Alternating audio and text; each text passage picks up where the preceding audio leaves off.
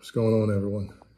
It has been a long week, and tomorrow is gonna be a good day tomorrow as well.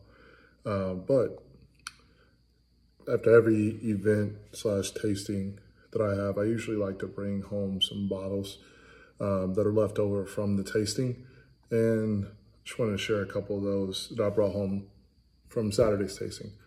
So did have a little bit of the Nulu bourbon that is finished with toasted French oak staves. So brought the rest of this home. Honestly, I purposely kind of hid some of this. I wanted to add this to the bar. Then the Blonde Bros straight bourbon whiskey. I just feel like this past Saturday, we didn't have much of a bourbon crowd or a whiskey crowd outside of the Uncle Nearest 1884. A couple people, in particular, really loved that. But they really didn't, this is me drinking this. I like this. It's a nice everyday sipper for me, 100 proof. So figured I'd bring it home, add it to the bar as well.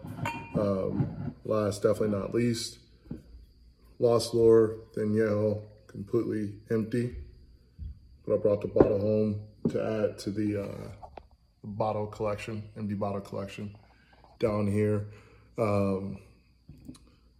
Yeah, it's a lot of cobwebs and everything. I haven't been down here since pretty much spring. So I gotta do some cleaning. But adding to these balls, to the bar, adding these bottles to the bar. Got a little bit of the Lost Lore Reposado left. So happy to have this. Definitely gonna take my time with this one. But I was going through some other boxes that I have over here of different bottles that I still had. I'm telling you, I have bottles all over the place here. I have not cleaned this place up, but I gotta, it's in preparation for winter because cold is about to come and I'll be back down here doing lives and stuff. But this is from a previous tasting. I have a little bit of the Tue. Sorry, I can't pronounce that right.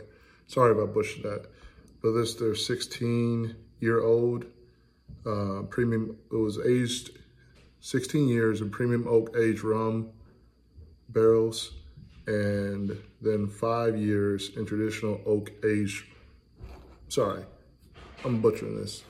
16 years traditional oak aged rum, and then 5-year traditional oak aged rum. Looks like it's blended and matured. Can't read the bottles, but that's this. My child is trying to sneak down here. But anyway, adding these to the bar on top of everything else. Here soon, once everything is cleaned back up, finish up a couple paintings that I have over there. I'll show y'all what the bar looks like again. But yeah, look out for some Uncle Nearest stuff coming tomorrow.